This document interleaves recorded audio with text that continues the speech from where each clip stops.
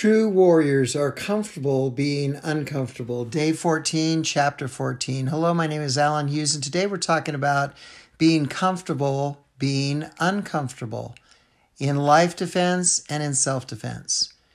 Do you feel uncomfortable yet? Do you just want things to be nice once again? Do you long for the days when people were nice and didn't disagree much? Or if they did, we just all agreed not to talk about certain things like politics or religion at family get-togethers.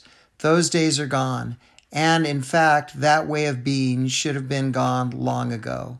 It's time to be uncomfortable. Am I saying that we need to fight more, yell at each other, and argue like maniacs in the streets? No. However, without speaking our beliefs, being willing to stand for truth, and being okay with disagreement, we will lose our freedoms and way of life. Being uncomfortable in self-defense is saying no, and saying no is important. In life defense, the same is true. Your chances of attack, assault, and bodily harm increase exponentially with each factor you give into.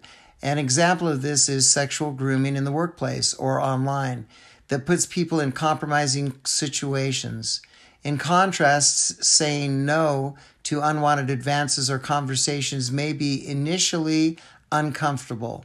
When something doesn't feel right, sound right, or make sense, it is time to stand up and say something. Standing up has seldom been comfortable, and yet, in the long run, it is the safest decision. Additionally, if words aren't enough, immediate actions must be taken. It's time to reject lies, reject platforms and causes you don't believe in. It's time to be comfortable being uncomfortable. Nice and submissive will get you killed. You cannot be nice to thugs, period. Stand for freedom. I will speak up and say my beliefs in all places and all times. I will be comfortable being uncomfortable. My name is Alan Hughes with Life Defense. Welcome to the Civil War for Freedom.